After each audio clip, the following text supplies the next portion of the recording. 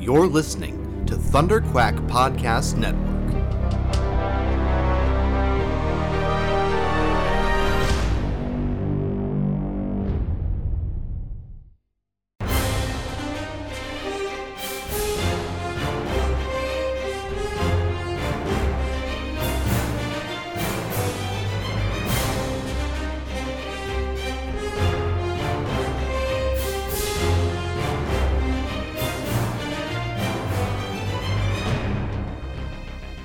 Hello there, and welcome back to Rebel Cells, the Star Wars animation podcast for the Bad Batch episode Devil's Deal.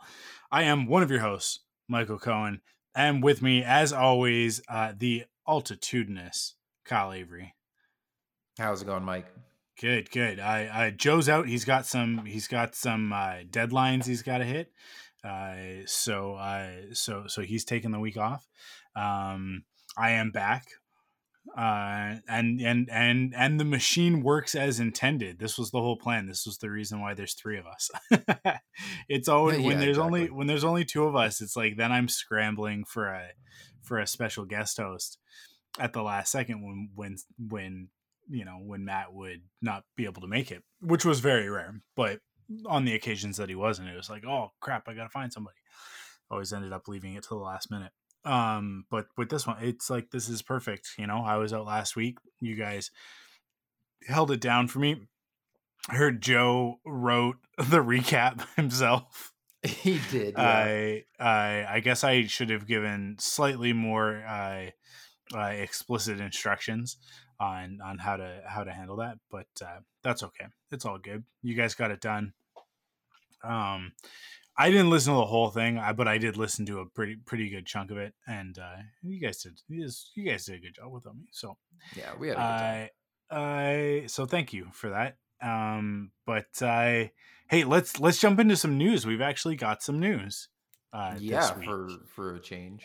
Yeah. So first, we've got the announcement that there is a second Disney Gallery episode for The Mandalorian Season 2, specifically focused on the Luke Skywalker reveal at the end of the season finale. Interesting, very interesting. There's a mixed reactions online to this. So there's a lot of people who are like, yeah, awesome. And then other people who are like, oh, why is it always Luke Skywalker? And it's like, well, I mean, because he's Luke Skywalker. He's kind of the main character of the first three movies. Yeah, kind of. It's always interesting whenever this comes up, because I am fairly certain here. This is my anecdotal, casual observation. I don't have data to back this up. I haven't done any scientific, rigorous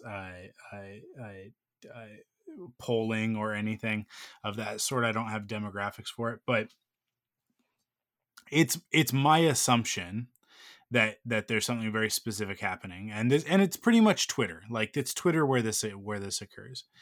A great many Reylos, of which I consider myself one, so I feel like I'm not talking out of school here, but a great many Reylos, unlike myself, came into the Star Wars fandom. They were either like sort of more casual fans, not saying that as like a derogatory thing, but it was just like, oh yeah, Star Wars is cool. I like Star Wars. But then something in The Last Jedi really spoke to a lot of those people, and the majority of that demographic is a lot of it's millennial women, and there's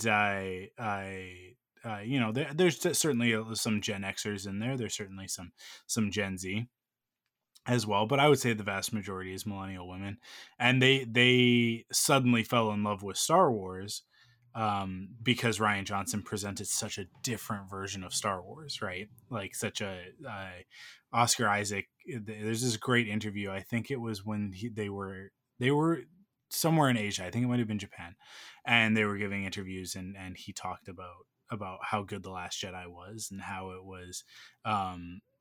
was subversive, but is still like sort of like holding true to what Star Wars is all about and all that stuff. And I like really like not being precious about it, but still respecting it and all that stuff. And I think that resonated with a specific group of people. And that group of people, because they were not huge original trilogy fans or even prequel trilogy fans, but because they were coming in specifically for Rey and Kylo, they have a specific opinion of Luke Skywalker as a character that's very different from those of us who are more attached to the original trilogy. And I would say like, this even differs from those who came in during the Clone Wars era, who like really identify with the prequel characters of Obi-Wan, Padme, Anakin, the clones, etc. Right? So like I've always noticed that, talking about the Clone Wars as much as I have over the years, that you know, you've got like the fandom is broken into these generations, right? Mm-hmm. And but the unique thing here is that like there's nothing in the prequels that paints so I think prequel fans probably have much more sympathy for Darth Vader, right? Because they're looking at it through the lens of Anakin Skywalker. Like if you grew up watching the Clone Wars, then Anakin is a hero to you, and his fall is that much more tragic, and everything that happens in the original trilogy is a tragedy, right? If you're looking at it that way. But Luke is still the hero of those stories. It doesn't change that. If you are a Last Jedi fan, Luke Skywalker is an antagonist in that movie, right? He has his own journey that he goes through, his own middle-aged hero's journey. Actually, not even middle-aged; it's more like sort of later age, but not quite senior, but definitely up there. But he is an antagonist to our two leads, both to he's a roadblock for Rey and a straight up villain to Kylo Ren, to Ben Solo, right? And he's painted that way for a lot of that movie until he kind of has his turn in the third act, right? And I think that if you relate heavily, or you love let's say in an obsessive way, the character of Kylo Ren, you have this negative opinion of Luke Skywalker, because Luke Skywalker is the reason why he turned to the dark side. It's really interesting because Obi-Wan has never gotten the bad rap for Anakin's fall, right? Like, although like Obi-Wan's contribution to that, his turning a blind eye to the stuff with Padme, his following the orders of the council instead of defending his friend, doing what was right, ultimately leads to Anakin's fall. And Obi-Wan never gets a bad rap for that, which I find really interesting, when like Luke and Obi-Wan does, presumably in his mind, he does murder Anakin Skywalker, right? Like he chops his limbs off and leaves him burning next to a river of lava. Like, for all intents and purposes, Obi-Wan was like, I killed my brother, I killed my best friend. I was supposed to teach him how to be a Jedi, and this is what has happened. Luke, however, has a moment where he goes, "Oh no, another Darth Vader," flinches essentially, while he's got his lightsaber out, unfortunately, and everything else happens, right? And people like act like he is the straight up villain. So it's really funny how when he shows up in The Mandalorian, there's a lot of people like us that are like, "Oh, rad, Luke Skywalker," and then there are a bunch of other people who are like, "Do not let him take Grogu." And it's like, so I like to me, I'm always like, everybody needs to like take a step back for a second. This is not the Luke Skywalker post Ben Solo's fall, right? Like, that's it's a different character. Like he goes through a transformation in those in that time period. This is the Luke Skywalker from Return of the Jedi, right? but yeah, I just find it really funny that like this news on my Twitter feed is like is a 50-50 split of rad. We're gonna learn all about the Luke Skywalker stuff to oh boo, Luke Skywalker. And it just keeps coming up, and I just always find it interesting, the way that happens. I don't know. I'm sure that you probably don't observe this as much as I do. I mean, I observe it to a certain extent. I tend to just not pay too much attention to it because, like you said, I'm definitely one of those fans that grew up on the original trilogy and absolutely loves Luke Skywalker and loved seeing him in The Last Jedi or in The Mandalorian. I appreciate his arc in The Last Jedi, and I'm definitely not one of those people that's like, oh, that's not my Luke Skywalker.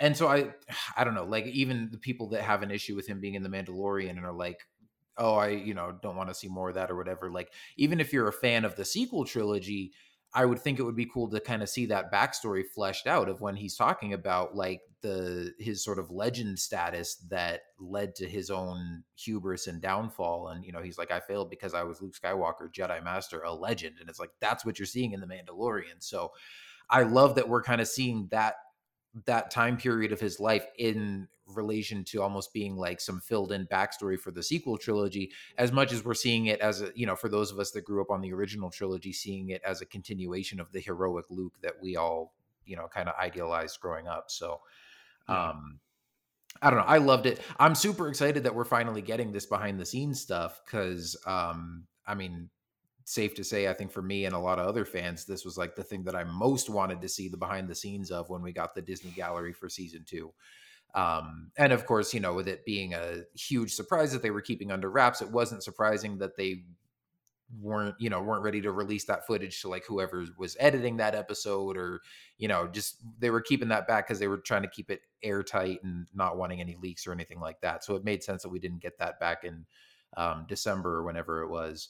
I'm just glad that we're eventually getting around to it now, even though we had to wait a while. And I'm really looking forward to seeing just the behind the scenes process of bringing that character back and how they made that final episode. So this was some really, really cool, exciting news for me to get today. And I don't know if the timing now is just kind of coinciding with their Emmys promotion. Like, I don't know if it's a coincidence that they announced this on the same day that the Emmy Award nominations were announced and Mandalorian got nominated for a bunch of Emmy Awards. So it could be part of that. I'm also wondering, as we're getting later in the year, if maybe this is going to have a little teaser for the Book of Boba Fett or Mandalorian season 3 attached or something. And it's something to kind of promote that as we're also, getting the Luke stuff. So regardless, I'm really excited to get to see this in August when it releases. Yeah, I wouldn't be surprised if we get something off the tail end of it, with being that it's so focused on like the final episode, if we don't get a little taste of the Book of Boba Fett stuff, of them just kind of being like, and also, we did this and look forward to the Book of Boba Fett this December, and maybe a trailer, right? Or that maybe... said, like, we didn't get a trailer for Mando season 2 until like right before Mando season 2, so we might not get a trailer for Book of Boba Fett until November at the soonest. Well, yeah, and that's what I'm saying. It might not be rather than a full-fledged trailer, this could be our first little glimpse. I mean, they could have a little clip of footage or a little behind-the-scenes sizzle reel, or just some mention of the future to kind of whet our appetites. And also, not to get too far ahead, because I wouldn't necessarily bet on this, but I'm also thinking, this could be a possibility if we're thinking them teasing future stuff attached with this. It seems unlikely at this point, but they could maybe like announce or release another project as to where we might see Luke and Grogu go next. If they have anything else in the works with that, which, I mean, who knows, but that's maybe another possibility of something they could attach to this as to why they're releasing it now. Yeah. I'm going to go ahead and say we're never going to see Luke Skywalker in The Mandalorian again, but well, that's what I'm saying is if they have plans for that somewhere else. I don't know if they're because I would agree. I don't think we're going to see. we're not going to Yeah, see I don't. digital Luke Skywalker ever again. It was a one-time thing. It's not going to happen again. There's Yeah, no yeah. way No, they're going to do it again. no, but if they were to bring him back in, like, I don't know, do like a series, and this is just purely speculation. If they were to do like a Luke Skywalker series or a series about him raising his Jedi temple or something like that, I think in that case, then you maybe look at casting Sebastian Stan or somebody like that, No, that could play a we're young Luke Skywalker and we're not do never a. going to get it. We're never going to get it. It's never going to happen. Like mark my words. If that ever happens, like, we're never getting the Sebastian Stan thing. It's not going to happen. The window has now closed on that. It's too late. If we were to get anything on TV, it'll be animated. I don't think we're gonna get that. If we get anything, we're gonna get a book or a comic book like 5 years from now. They are so terrified to go anywhere near that specific stuff. Like Lucasfilm and Disney are so afraid of anything that connects into the sequel trilogy. We're not getting any of that stuff for a long time. Because we've got like you have to think about what matters to them right now. What matters to them right now is The Mandalorian because it's successful. So we've got Book of Boba Fett, we've got Ahsoka. We're going to focus on those things in the near term, meaning this year in 2021. In 2022, we start to lead into Rogue Squadron, and maybe we'll start to hear a little bit more about Taika Waititi's projects.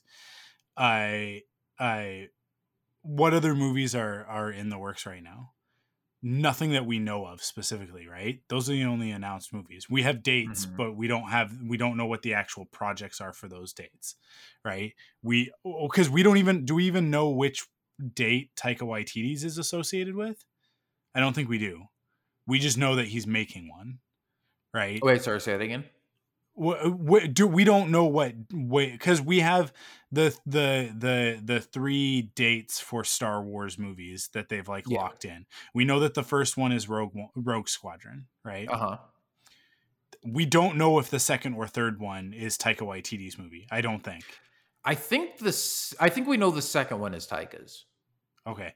In any case, that's 2 years after, or is it a year after? No, that's 2 years because that's 2023 and 2025. Yeah, exactly. So that's 2 years after that. So like we're going to be hearing about Taika's project for a while. We're probably going to hear about whatever that 2027 project is sometime soon. That's ridiculous to think about that like they're working on stuff that far out, but that's how it's going to be with the movies. We're not going to get anything else.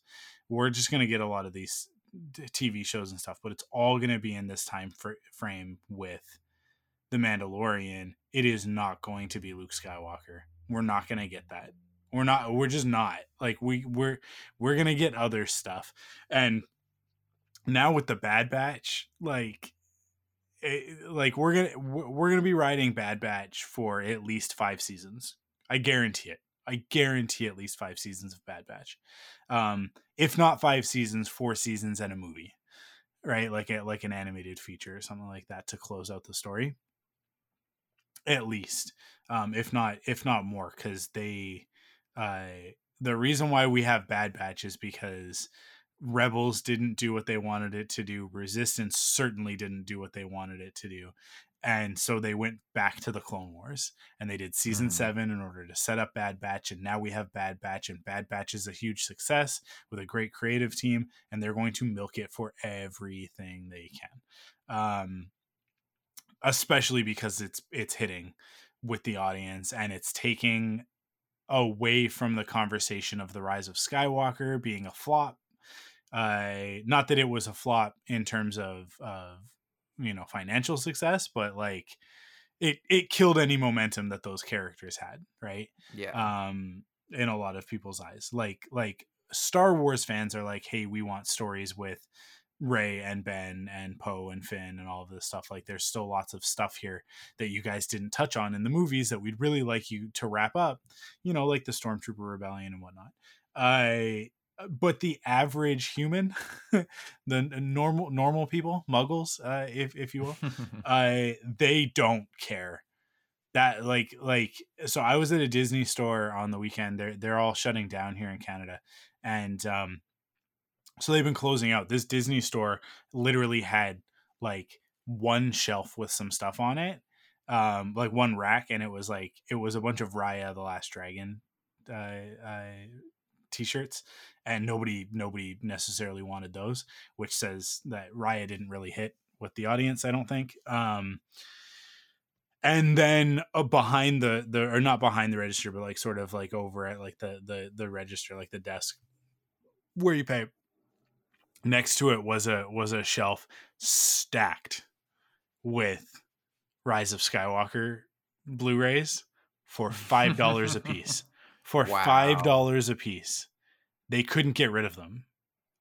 I said something about it because like Crystal was paying, and I was like, they can't get rid of these Rise of Skywalker Blu-rays, and the woman ringing us up like laughed and was like, that's not all of them.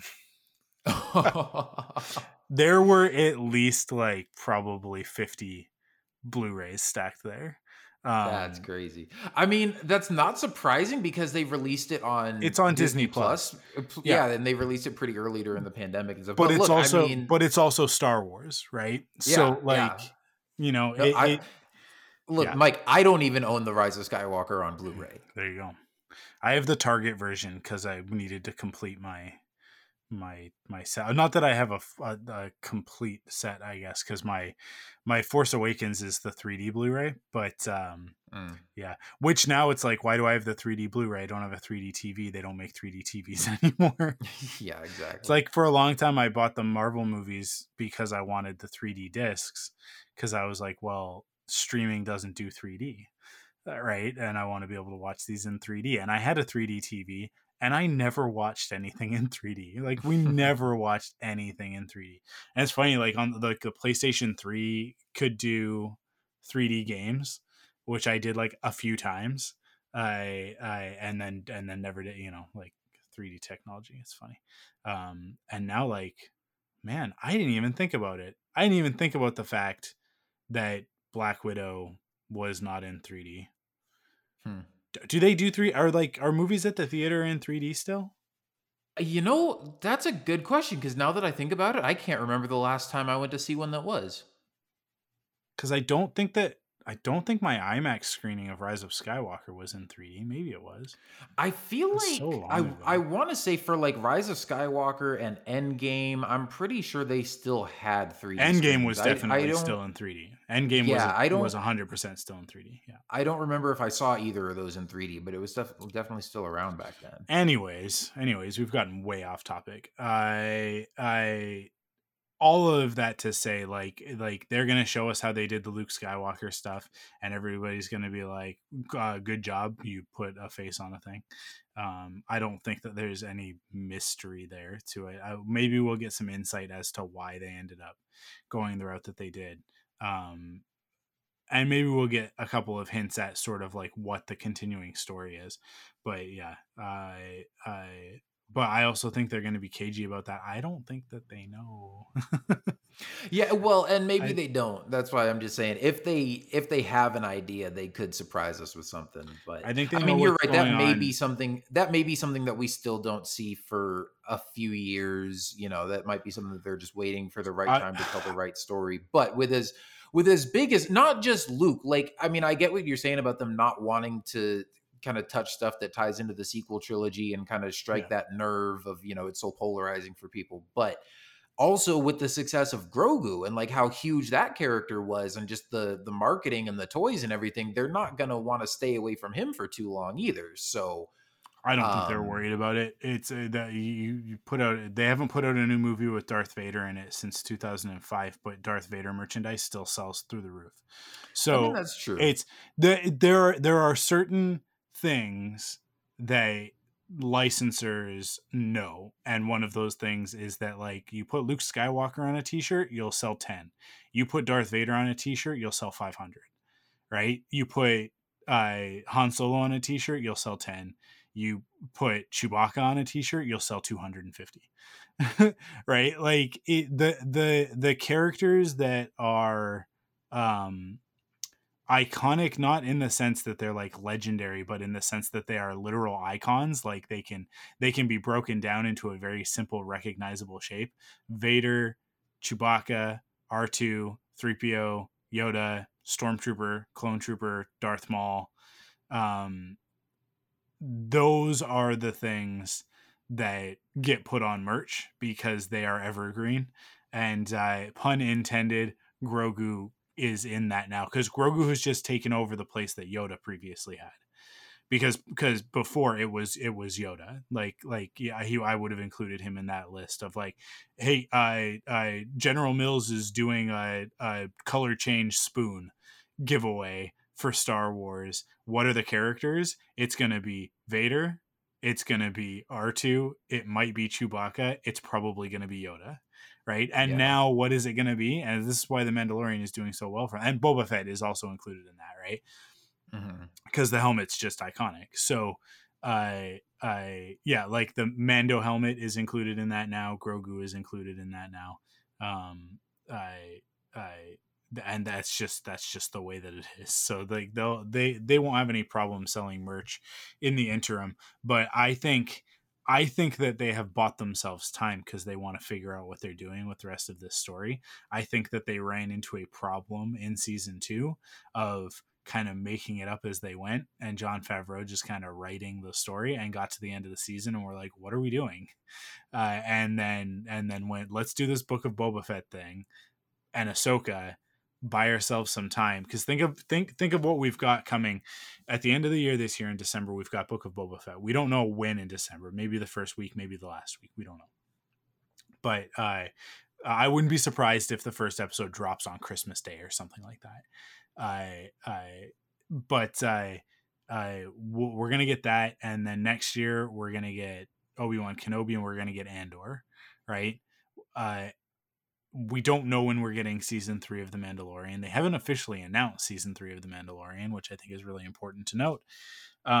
We know that Ahsoka is happening. We don't know when Ahsoka is happening. We know that Dave Filoni is executive producer on Ahsoka, which means he won't be available for Mando season 3.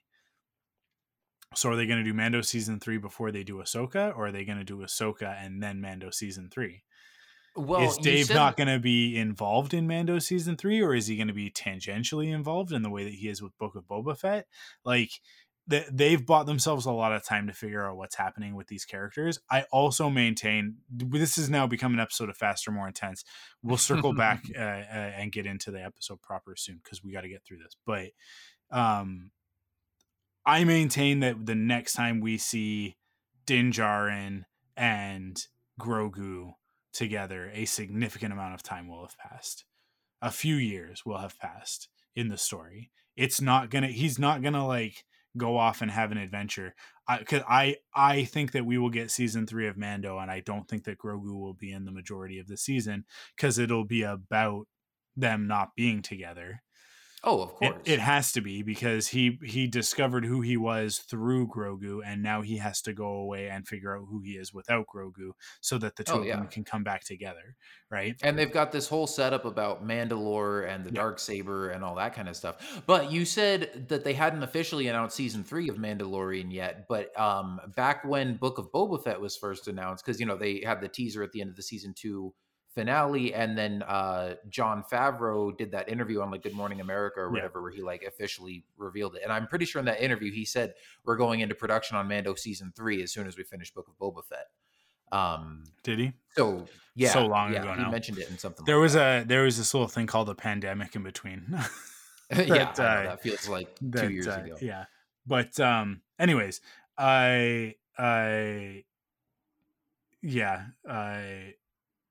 I don't know. Like we'll see. We'll see when we're gonna get that and what it's gonna be and all that sort of stuff. But I don't know. I wouldn't be surprised if coming off of this gallery episode that we'll get a little bit of information. Certainly, if they do any press or anything like that, we'll get a little bit of info. But the other thing to note, you kind of already mentioned it, 24 Emmy nominations for Mandalorian. The one to me that is the most worth noting is Timothy Olyphant getting a nomination for a special guest role as Cobb Vanth. I think that's pretty cool. I think we'll see Cobb Vanth in Book of Boba Fett. I have no doubt that we're going to see that character come back. But you were saying Carl Weathers and Giancarlo Esposito also got nominations, and and then there's like the standard special effects, sound editing, sound design, score, blah blah blah, all that stuff that makes up those other 24. The other notable thing, Pedro Pascal snubbed.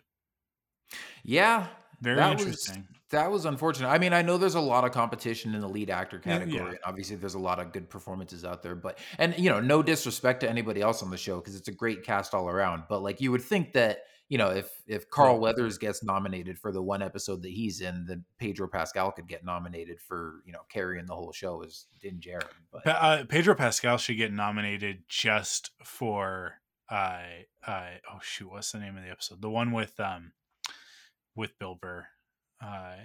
Oh yeah.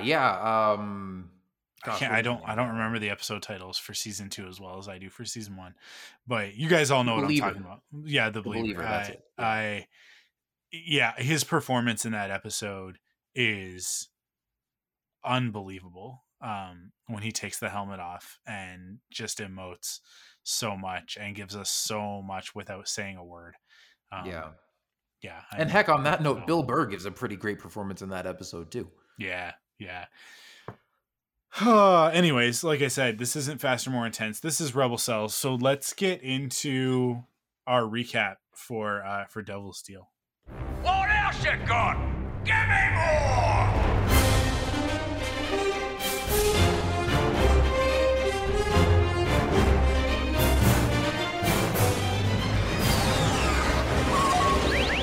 Hyperdrive's online. Crosshair, take the towers. How many are there? 5 of them. That's Clone Force 99. This is Wrecker, Hunter, Echo, Tech, and Crosshair. My name's Omega. The Clone Wars have ended. You can either adapt and survive, or die with the past. Now, it's time for the Rebel Cells. Good soldiers follow orders. Episode recap. Okay, here we go. Devil's Deal. Directed by Stuart Lee and written by Tamara Becker. I think we went with Becker on the pronunciation here. Let me jump in because we got a lot to talk about in this episode.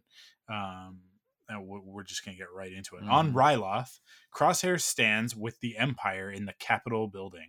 The Twi'lek citizenry seems unhappy with the Imperial's presence, and Admiral Rampart lets his disappointment be known to Senator Orn Free Taa. Eleni Syndulla and her husband, General Cham Syndulla, assure Rampart, if reluctantly, that they are on the side of peace. Taa speaks to the people, asking them to step down from their military posts, but this only makes the crowd angrier. General Syndulla comes forth to reassure them and express his support for the clone army that will remain on the planet. This assuages the crowd, who respond with cheers. Rampart tells Eleni that he regrets her daughter could not attend the ceremony. Hera has other interests, Admiral, she says. This was a surprise. I think this was a surprise for a lot of us. We know that the next episode... Surprise. Yeah, the next episode is titled Rescue on Ryloth, and a lot of us went, oh, cool, Ryloth. Maybe we'll get to see Hera. Certainly we'll probably get to see Cham. But then going into this week, Devil's Deal, not really knowing, especially coming off of last week, not really being connected to anything. Like last week really being just an adventure episode, right? Some people would use the word filler. I just consider them as opposed to like the mainline plot. It's just, this is just an adventure. This one's just a random adventure. Where we got a little bit of character development with Omega, sort of off to the side in the B story. But coming off of that, I thought like, oh, we're gonna get a couple of these. Right, we're just gonna kind of get like this is what's going to lead us up to the finale, and I figured Ryloth would be like a one and done story, and then we come into this one, and I'm like, hold up, next week is Rescue on Ryloth. This is at least a 2-parter. This might be a 3-parter, I think. Mm-hmm. What's the title after Rescue on Ryloth? Let me bring it up. I think is that one War Mantle? No, War Mantle's later. War Mantle is the 3rd to last episode. Maybe that is maybe that's where we're at. The season's gonna end real quick. It's like we spent the whole time the whole season going, oh my god, we've got so many episodes left, and now here we are talking about, what is this, the 11th episode of the season? It's like we've really got 5 weeks left. We've got just a little bit over a month.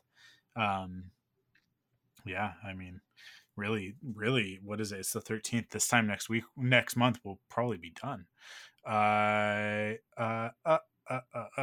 Episodes. Yeah, IMDb changed. The next one is.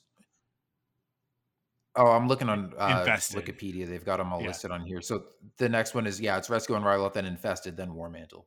Yeah, and then we don't know the last 2 titles because they're in August. So yeah, I don't. Infested is probably something different, I would guess. But yeah, right off the bat, hey, coming back to Ryloth, have you seen the pictures sort of floating around of season 1 Clone Wars Ryloth versus season 1 Bad Batch Ryloth? Yes. And it's phenomenal. Incredible comparison. I mean, like, let's just shout out Joel Aaron and the whole team for the technical achievement that is the Bad Batch. And I mean, like, sure. It's built up on the history of Clone Wars, and they have all of these assets from Clone Wars, but also, like, it's not like maybe they started with some of the assets from the last time we were on Ryloth, whether it was this or in Star Wars Rebels, Clone Wars or Star Wars Rebels. But I mean, like, they added a lot if they started there and just kept building. I imagine they kind of started from scratch and rebuilt. Yeah, possibly. Yeah, this is amazing though. I mean, and I feel like I talk about every week and every episode how just blown away I am with the animation. But this one, I mean, not only the look of, like, just the city on Ryloth that we've seen in those comparison shots online, but there were a few moments here throughout, like, later in the episode, that were just absolutely stunning. Like when they land on the moon and you see, like, Ryloth in the background, and then when they come back to Ryloth and they're, like, flying through the clouds and then down through that canyon at sunset, it was just gorgeous. Those clouds were, like, astonishing. Like those, the clouds were mind blowing. That shot was so beautiful. You can hardly believe that it was animation. They really just you're right. Like, every week they outdo themselves. Like, I'm like, what's going to be next week, right? Like, they just keep upping the game. But it's so funny because it's like, at the same time that we feel this sense of continuity from Clone Wars, it actually looks so visually different from what we saw in Clone Wars. It's all familiar, it's all the same environment, but they've just added so much more detail, so much more depth to it, so much more activity.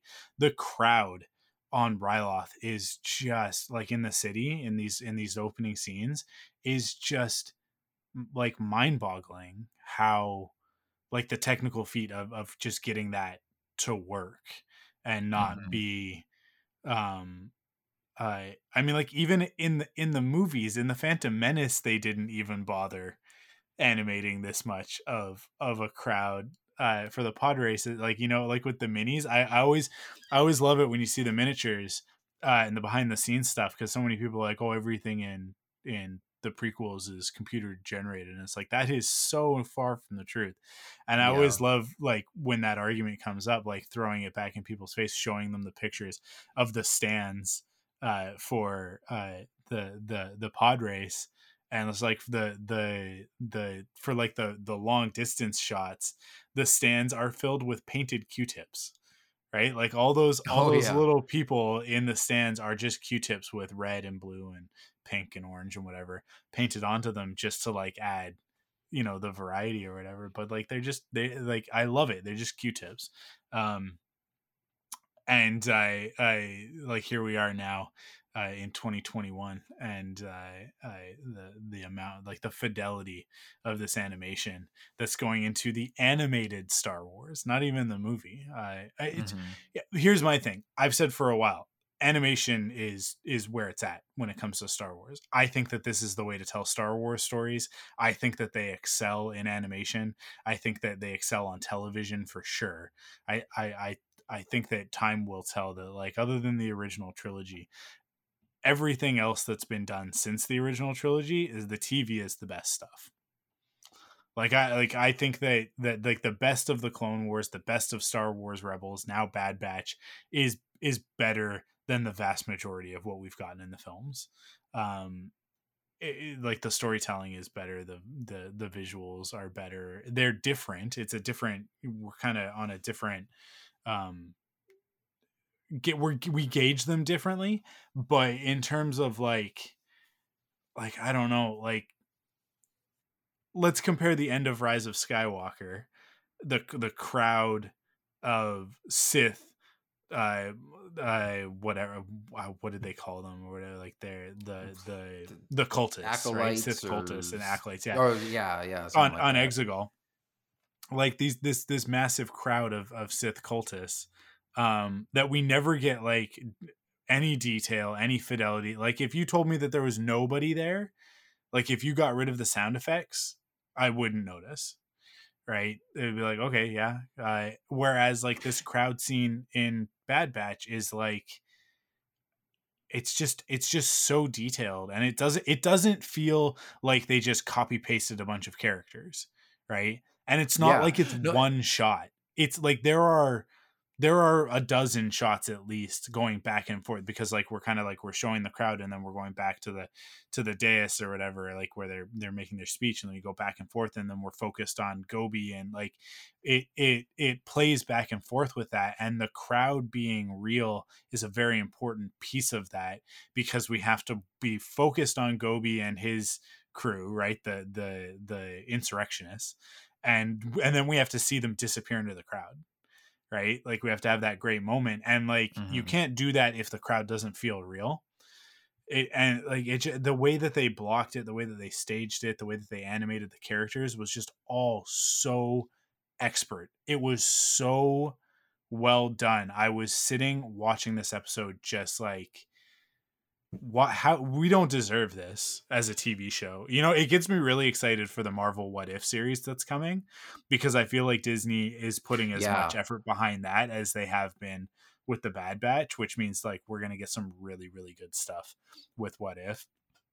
Yeah, man. Yeah, and that animation also looks really great just from the trailer. It looks phenomenal. It's a totally different style, but it looks so good. And so many people, it drives me insane. So many people, Star Wars fans, discount the animation. They act like it's lesser than just because it's animated, as if it's like that makes it for kids. And it's just like, it drives me insane, because the storytelling in the Clone Wars, the storytelling in Star Wars Rebels, the storytelling in Bad Batch is for everybody. It works for kids. Absolutely 100%. It's accessible for them. Especially Rebels and Resistance were very accessible for kids. Early Clone Wars as well. But there's a depth to the storytelling that also obviously works so much for us. And they have this team has just cranked it up way past 11 for Bad Batch. It just I mean I'm echoing a lot of the stuff that I said back on what was the episode? Cornered, right? When we spent all that time on was that Ord Mantell? No, they were on another planet, right? They went to a different planet for the supply run. But was that Pantora? They went to Pantora, right? Oh yeah, wait, was that the Fennec Shand one? Yeah, and we got all of those crowd scenes at like in the bazaar and stuff like that. And it was just so good, so good. even with Cut and Run, right? Like even in that one, with like just feeling so authentically Star Wars, really feeling like the prequels with all these aliens and people around in these incredible vibrant environments and stuff. Like they've just done such an amazing job of making it feel like Star Wars in a way that Clone Wars always kind of like was almost there. Let's exclude season 1 where they weren't even close, but you know, like even in season 7 of Clone Wars, I feel like there were some moments where it's like, oh man, Coruscant looks good, they're almost there. And I feel like if we go back to Coruscant now, which hopefully at some point we will eventually get to Coruscant in Bad Batch, with the way that they've upped it in this first season, if we saw Coruscant now, it would be like, yeah, that's Coruscant from the movies. Like, yeah, they're nailing it.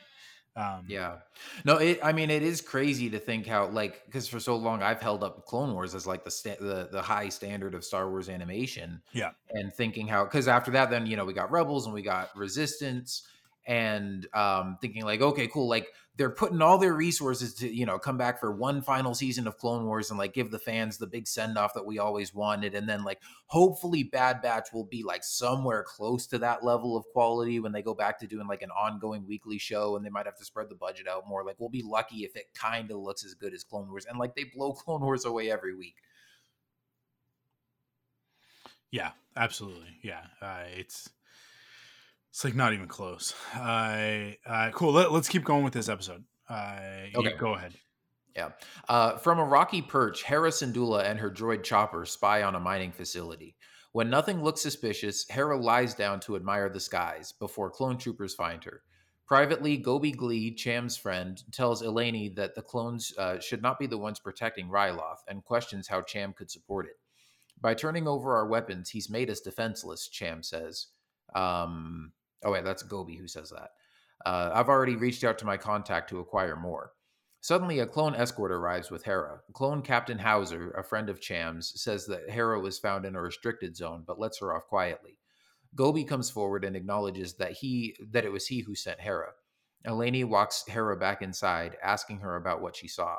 Meanwhile, Cham argues with Gobi. I'm telling you, the Imperials are up to something, Gobi says. You just don't want to see it.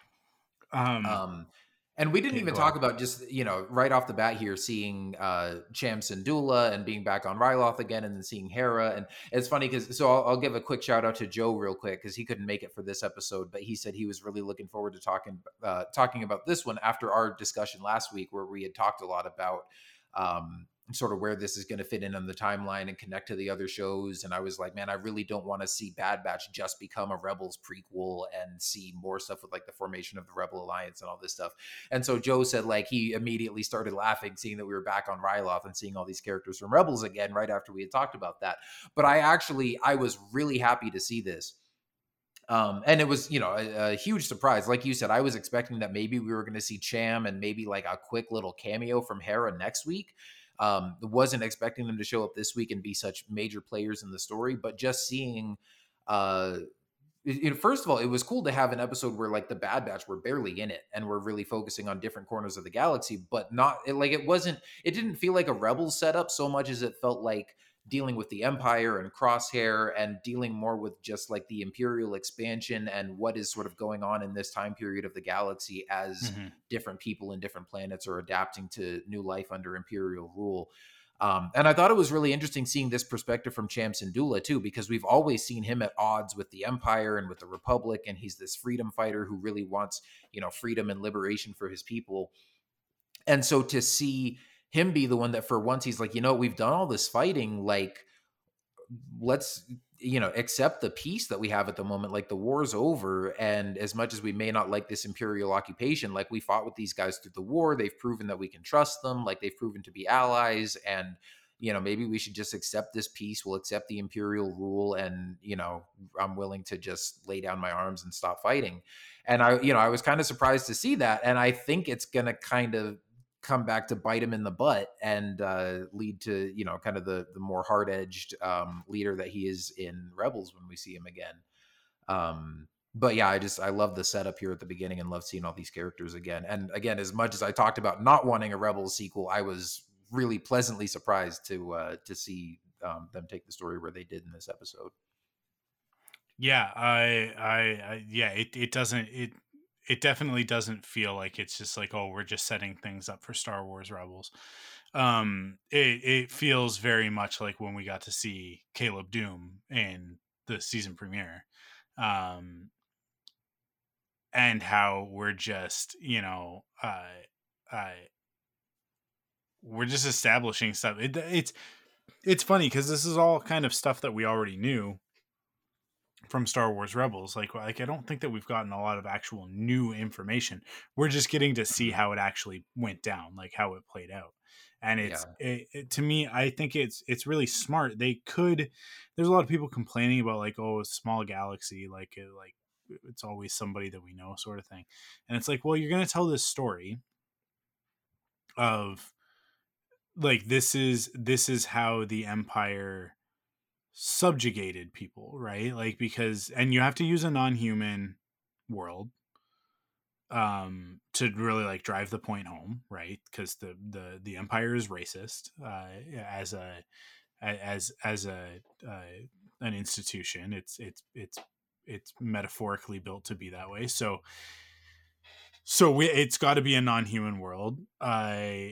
If that's the case, then why would we not revisit a story that we already know, right? Like let's connect these dots and show us the pieces that we've been missing. So and obviously like I think this next episode will probably be the one that is a little bit more like, hey, like we're setting up Hera's character for Star Wars Rebels. Like we're gonna give you those moments. I don't think Eleni makes it out of this story. Yeah, I don't think so either. I think that's where we're going with it. Because we're gonna leave this story with like it's gonna be a full-on insurrection, rebellion, however you want to put it, on Ryloth, right? But more importantly, like I think like we're gonna set up for the Bad Batch in the next episode that like they kind of have to pick a side. They've been trying to stay under the radar, right? But I think they're going to get pulled into this, and they're going to have to choose sides. They're going to have to actively fight against the Empire, not just run from them. And I think that's going to be a turning point for these characters. And like I said, it's a decision that has to be made. And so just like the Caleb Doom thing, it was so important that it be Kanan, because this is a character that we know, a character that we love, a character that we like, we know where he's going to go, what he's going to do, and we have an attachment to that. So Hunter sparing him instantly endears us to Hunter. Crosshair trying to kill him instantly makes us feel like Crosshair's a bad guy, right? Like that was so important, and they're doing the same thing here, where we are going to use Hera to motivate our characters in this way, and so we have so much connection to Hera, not just from Rebels but also from Squadrons, from I mean, like, ostensibly she is also in Rogue One. She is also in Rise of Skywalker. Like, Hera is all over the place. She's in the Freemaker Adventures, right? Like, that character, it like this. I know we're not technically in the prequels, but we're so close to the prequels. I would still consider this like the edge of prequel era, because we're still within a year of Revenge of the Sith, right? Mm-hmm. It's like Hera's like maybe like her and Ahsoka are like the two characters that bridge the entire saga, other than now High Republic, right? But like but sort of like the on-screen saga, right? Yeah, certainly the whole Skywalker aside from R2 and 3PO, but yeah, okay, yeah, R2 and 3PO, they don't count. But yeah, it's really interesting to me that Hera is kind of everywhere, and so they're using her for the same reason that they used Kanan, and it's going to connect us to the Bad Batch's decision, especially like when they kill her mother, and then she's like, we have to fight against them. Yeah, it's like that. Like it's going to have a purpose. It wasn't just like let's just go there. Like there's a reason why we're using Hera. Yeah, exactly. And I was going to say too, like it would kind of feel different if Hera was like the main focus of the episode, or if they were like, let's go to Ryloth and just tell a story about, Cham and Hera just to kind of tie it into Rebels. Like it definitely could feel forced or feel like they're trying to just, throw in too many characters that we know. But it feels like the main driving force of the story, like you said, is let's show the Empire subjugating a world. And start a conflict that the Bad Batch is inevitably going to get drawn into and have to make a decision on whether or not they're going to fight back against the Empire. And then, like, while we're at it, why not use Hera and Cham? Because we have that story there already, and we know that this happened to them at some point. So let's just flesh out that story. It felt like, using those characters to fit the story they were telling rather than sort of forcing the story to fit those characters. Yeah. I'll continue here. In his office, the senator tells Rampart that Cham's fighters will always be loyal to him. They all must be dealt with, he says. In turn, Rampart says that Ta needs to see this through. Cham speaks with Hera, who gazes upward again, dreaming of flying. Hera says she is ready to fight, but Cham hopes she can live a life without it. Rampart brings the Syndulas to the refinery. Despite initial promises, it appears to be a military facility. When pressed, Rampart says the Empire is dedicated to protecting the interests of Ryloth. Eleni and Cham argue about the Empire's intentions, with Eleni growing more and more suspicious. I love this. I love the tension between the two of them. They're not fighting, but there's tension.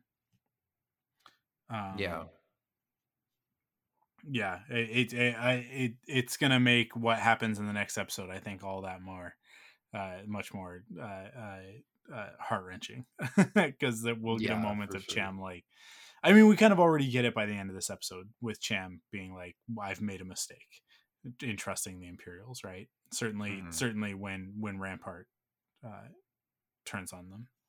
Yeah. Now, he was also back in the last paragraph, but we haven't talked about this yet. What did you make of Captain Hauser?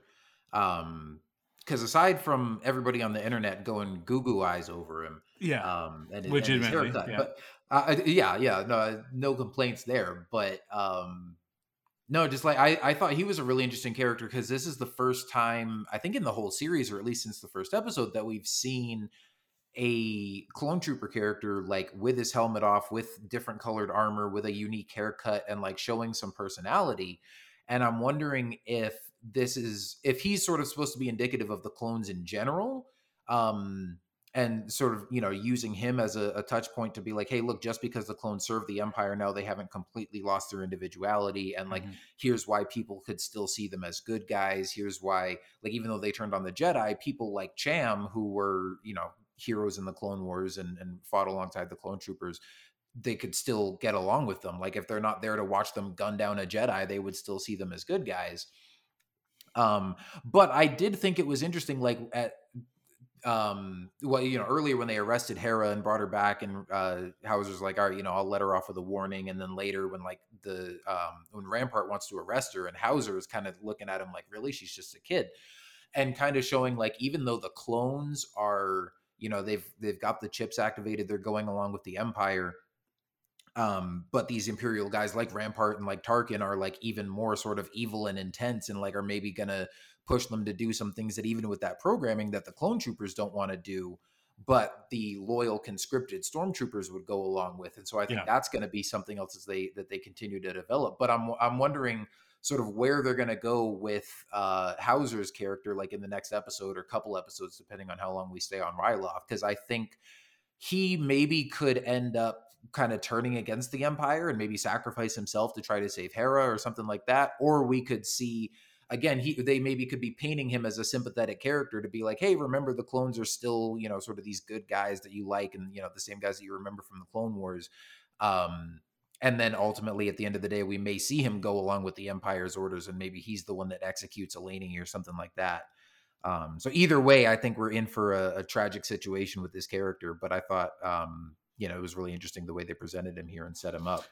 I think that what we'll probably end up seeing is that he will be the one given the order to execute Eleni and Cham, and he will argue that, and Rampart or Crosshair will shoot him and then shoot Eleni. I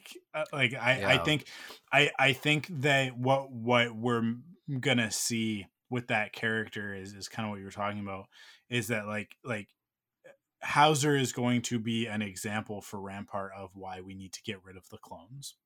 Yeah, exactly. That's what I'm thinking. Like in the same way that they put, we'll talk about when we get there, but within the same way that they're putting Cham in a situation so that they can paint him as an assassin, I think that Rampart's playing a different game from everybody else. Like, and nobody else even knows that they're playing it. There's a reason why we saw Omega playing Dejarik last week, and why that's important, because it's a strategy thing, and Rampart is 5 steps ahead of everybody. He's kind of like all good Imperials, like Tarkin, like Thrawn. He's like, this is how he operates. He is actually manipulating people into places that he wants them to be, and I think that he will take advantage of Hauser's feelings towards the Syndulas to paint the clones in a negative light and make the case that they should just all be wiped out. That like, we can't rely on their loyalty. It's programmed into them, but if they overcome that programming, they'll rebel, right? Which is all of this is to make up for not having this story in the sequel trilogy, but maybe not to make up for it, but like, I think it's very much like tied into that. So I think that that's what we'll see, is him using Hauser as an example, and really like painting him as this, when Hauser will be totally reasonable about it and will be like, we shouldn't be doing this, right? This is wrong. And Rampart will be like, I'm sorry to hear you feel that way, and then like kill him, right? And then sort of, make some remark of like, this is why clones can't be trusted or whatever. And it might actually be something that starts to chip away at Crosshair's programming a little bit. And Crosshair might begin to realize that he is expendable in the eyes of the Empire, and that his loyalty isn't actually worth anything. Yeah. So, it could serve a dual purpose there. Yeah, I think we're going to see Crosshair stay loyal to the Empire for a long time. But like you said, I think he's either going to realize that they're like discarding the clones, and he's like, that's eventually going to be me too. Or he's not going to realize it, but that is going to end up being him. Like, he'll be the last clone left, and they're just going to, chew him up and spit him out. So, totally. Yeah, I don't know. But yeah, I definitely think something's going to go down with Hauser that's going to propel that whole thing forward. And like you said, make an example of why they're going to try to start phasing out the clones. After talking to Brad Rau and Jennifer Corbett in that roundtable interview, listening to them talk about that stuff, if you haven't listened to that episode, go back and listen to it. The roundtable interview special episode. Nothing they're doing with the clones is an accident.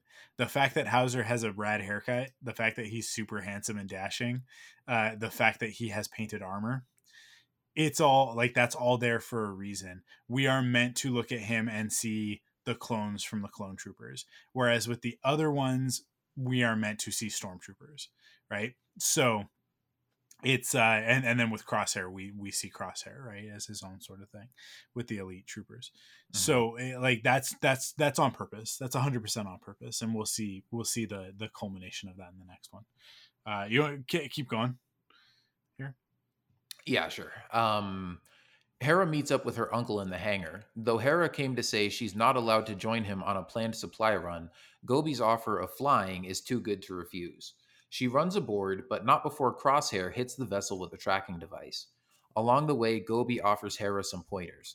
They finally reach their destination, and Gobi reveals that the cargo they're obtaining is weapons. Shortly, Gobi's contacts, the Bad Batch, arrive. Omega welcomes Hera onto the Marauder, showing her the cockpit and various controls. They chat about flying, and Hera promises that one day she'll be a pilot. Soon, Hera and her crew depart. And this was a really just fun, touching little scene between, Omega and Hera, and just kind of getting to see the kids play together while the grown-ups are off doing their deal with the weapons and stuff. But, yeah, I don't know. I love seeing Hera at the, she's probably like 11, 12 years old at this point and still, learning her way around a ship and a cockpit. And even Omega being a little bit younger and in some ways less experienced, but kind of having a little bit to teach her just because she's been around the ship so much. But it was really it was fun to see them interact and even hear Hera's perspective on flying, even this young, being like, like the instruments and the controls and everything can only do so much. And like, it's really a feeling that you just gotta kind of feel your way through it. And then I love when she took off and Omega goes to the rest of the Bad Batch and she's like, did you know flying is about a feeling? And Tech, being the logical one, is like, what the heck are you talking about? Like a feeling? What is that? Yeah, no, it was good. It was good. I think that Hera is meant to be 14 at this point in time. The reason why I say that is on the concept art, she's labeled as Hera something or other 14A, V14A or something like that. Okay. So and the behind the scenes text trivia or whatever, text facts or whatever it's called, I calls out that she is a teenager. So I think she is meant to be around 14.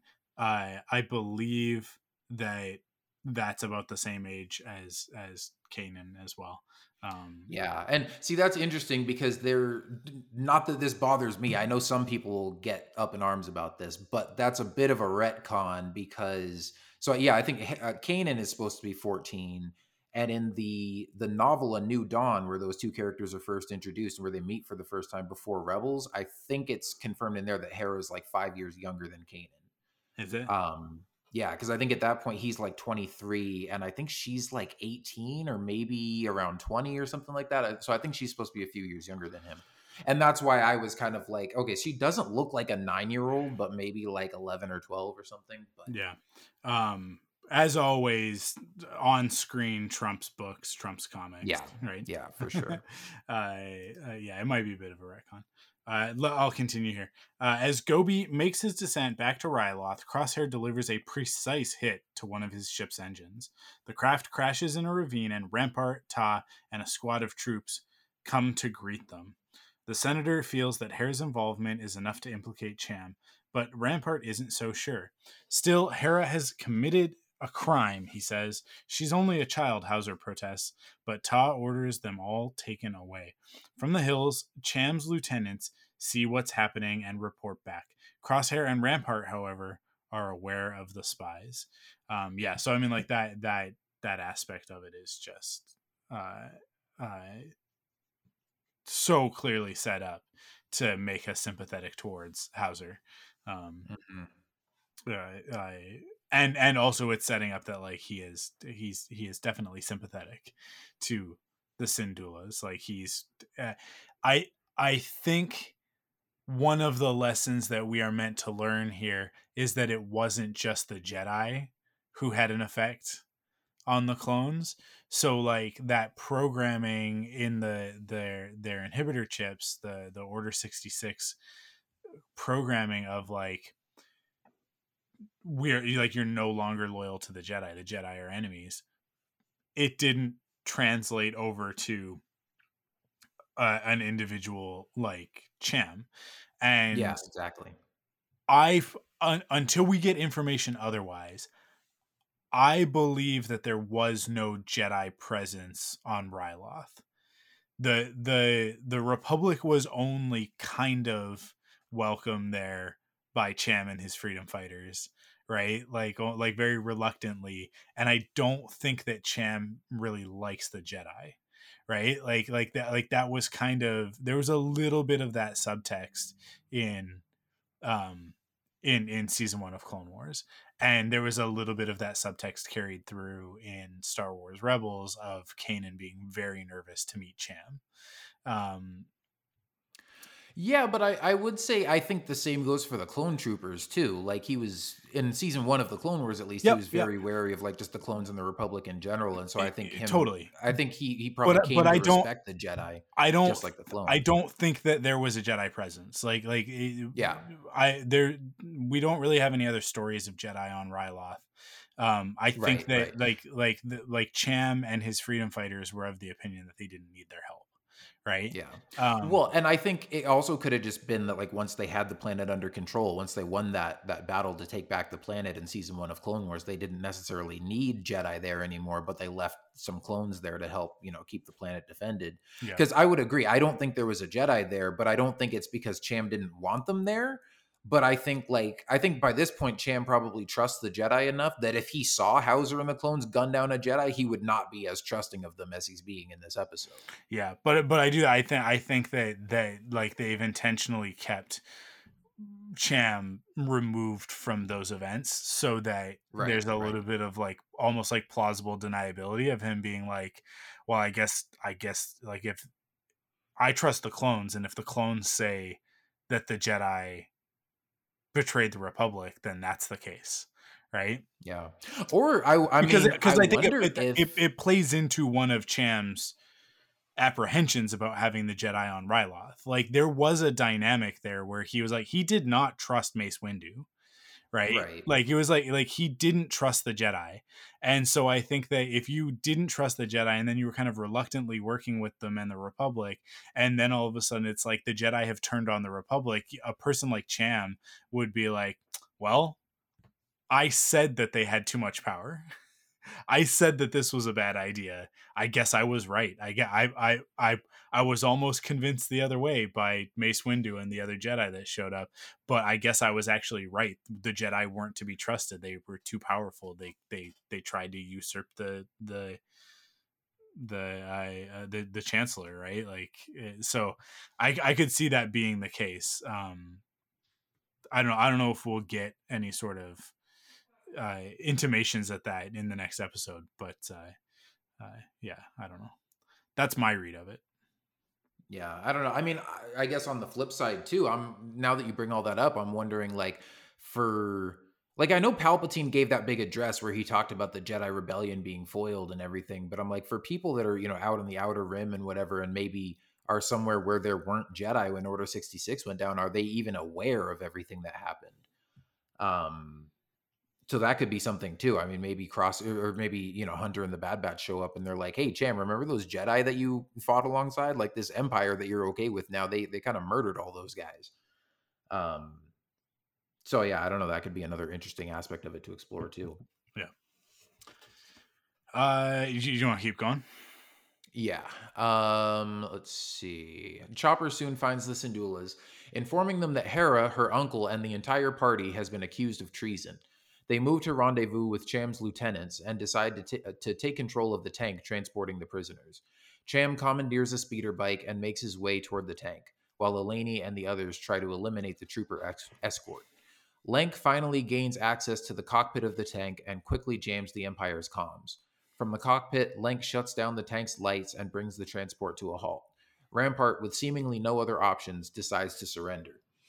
And gosh, I've never been so excited to see a clone turbo tank before. Like, this is one of those things that, just because they're like in the background in Revenge of the Sith and they're not really, heavily featured. But like as hardcore fans, we've seen the Lego sets and all that kind of stuff. So like anytime one of these pops up on screen, I'm like, oh, cool, it's that thing.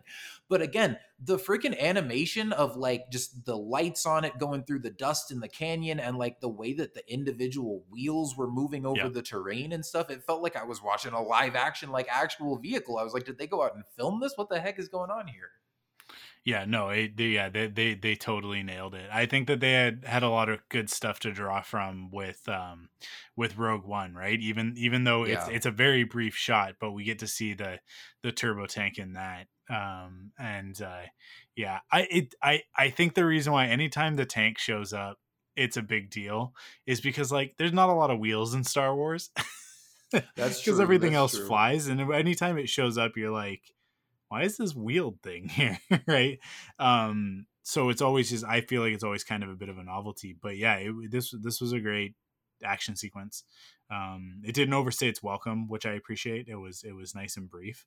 But just getting to see Cham and his fighters do their thing again was very cool.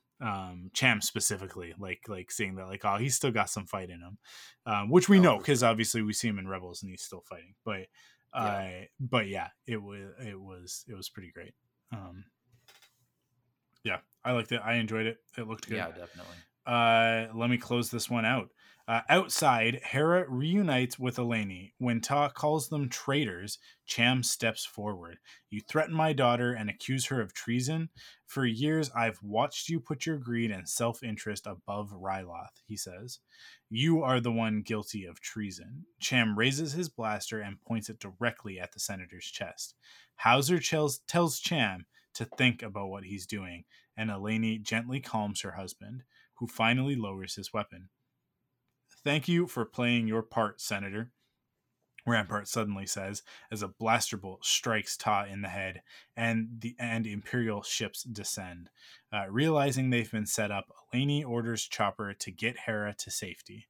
Rampart places Cham and Eleni under arrest and orders Hauser to find Hera. So the gunships show up, and we didn't get a good look at them, which was a real bummer because I was hoping that we were going to get our canon appearance of the gunship repaint from after Revenge of the Sith, before Clone Wars. You know how like there was that period after, like, it was about probably like 2006, 2007 when we started all of a sudden getting Imperial repaints of all of the Republic stuff. Yeah. And there's an Imperial repaint of, like, Hasbro did I think they did like the Hot Wheels one. I don't know if they were Hot Wheels or what it was, but like those are, you talking about the little mini ones? Those are like the titanium die cast or something like that. Yeah. That, I think that was still Hasbro at the time. But they did that, and they did the 3 3/4 scale. It just the same one that they had released for Revenge of the Sith, and they just kept repainting them, right? They just they put out, like, God, man, they put out 6 or 7 versions of that same gunship with all of the different. They did the Clone Wars animated series paint job on it. They did, all sorts of different decos on those. But they did an Imperial one, and the Imperial paint job looks good. And it got me thinking, could we eventually see Vader? I mean, like, obviously we've all thought that before. If Ahsoka shows up, well, I guess not, because Ahsoka doesn't encounter Vader until Star Wars Rebels, but maybe in a different storyline. If Vader shows up, could he show up in his Ada? What is it? They're Ada 2s, right? The Black Jedi Starfighter. Yeah, the Black Jedi. That would be the Jedi Interceptor. I would lose it, dude. I would lose it if we get to see that on screen, because I love the Jedi Starfighters. The Delta 7 is my favorite, like the one from Attack of the Clones. I love that ship so much with the hyperdrive ring and everything. The Ada 2s are good as well. I like them as well, but the Delta 7's where it's at, in my opinion. But I would, yeah, man, I would be giddy to see him in his modified Ada 2. See, when it comes to Jedi, Jedi Starfighters, I'm an Ada 2 man myself. So yeah, seeing Vader show. Actually, technically, my favorite Jedi Starfighter is Anakin's modified one from the Clone Wars micro series. the pod one. the Azure Angel. Yeah. Which is what a Delta 7B with all his tricked out modifications on it. But yeah, seeing Vader show up in that Starfighter would be amazing. Yeah, so I man, it just got me thinking about that. And it's like, well, they've already got the Clone Wars Vader model. It wouldn't be that hard. They've already got Ada 2s. They have Delta 7s as well. Yeah, I would love to see it. Now, speaking of which, one thing that I saw some people speculating about online that I hadn't really thought of, Because you're right, I'm sure we'll probably see Vader at some point in the series, but people were thinking we might even see him in the next couple episodes because there's that novel Lords of the Sith where he and Palpatine get stranded on Ryloth during an insurrection, and like Cham Syndulla and his fighters are coming after Vader and Palpatine. So I don't think we're going to see that storyline play out in the show, but that was just something that was like, oh shoot, while we're on Ryloth with the Empire and everything, like that's something I hadn't really considered. And you've got that episode. There's that episode called Infestation, and there was a scene in the book where they're in like these tunnels with these big bug things and whatever. So yeah, I don't know. That would be crazy. Yeah, no, I don't think so. It would be cool to see, but I highly doubt it. Yeah, I guess that's it. That's it for the recap. You want to jump in the mailbag? Yeah. Well, can we talk one other thing real quick here? I just thought this was a really cool setup at the end. Like you said, Rampart thinking 2 steps ahead of everybody, setting up Orn Free Taa to get him out of the way, but use him as, almost kind of like a martyr to frame Cham and everybody and be like, oh, look, they assassinated the senator.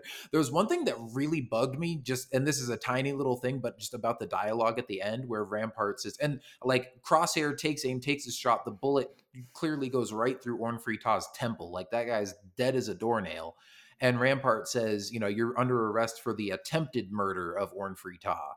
And I was like, if you're calling that attempted murder, then like who killed him? Like, to me, I was like, okay, they're being set up for his murder. They're being framed. This is a crazy twist. Whatever. And then he said attempted murder. And I was like, what?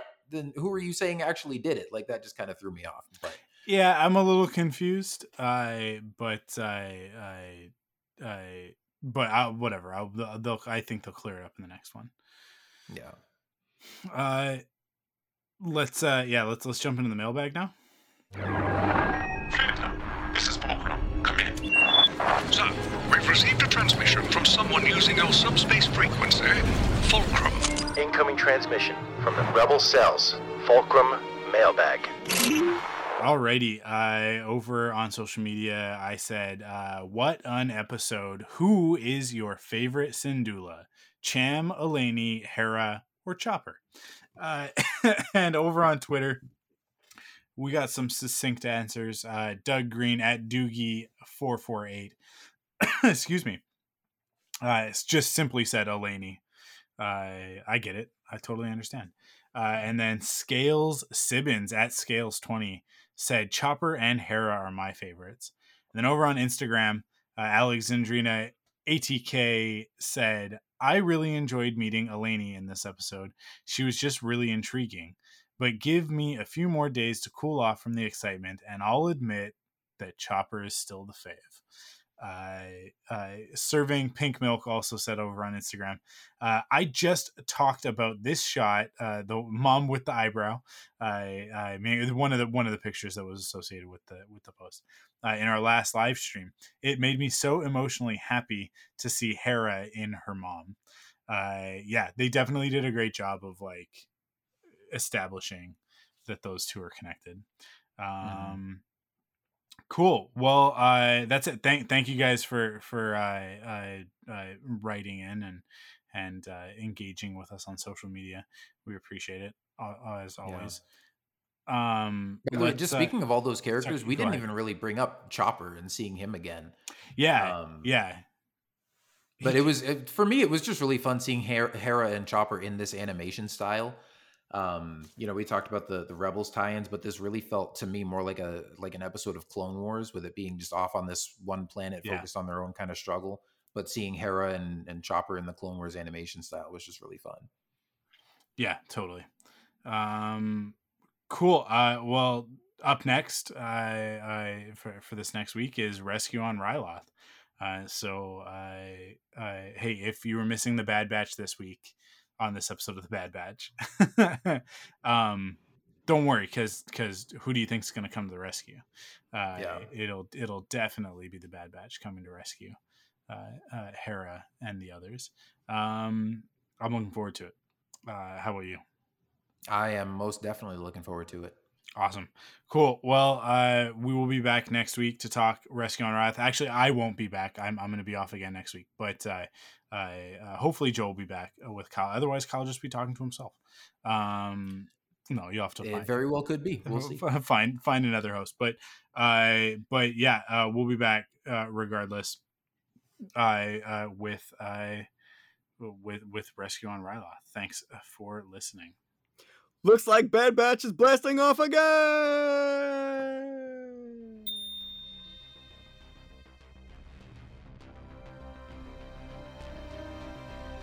Follow Rebel Cells on Twitter and Instagram at Rebel Cells and on Facebook at Rebel Cells Podcast. You can support the podcast in 3 ways. First, by going to the podcast service of your choice, leaving a rating and review to help others find the show. Second, by heading to store.thunderquack.com to pick up some merch. And last but not least, by heading to patreon.com/thunderquack and kicking in with your monthly pledge of support to get cool rewards like exclusive podcasts and more.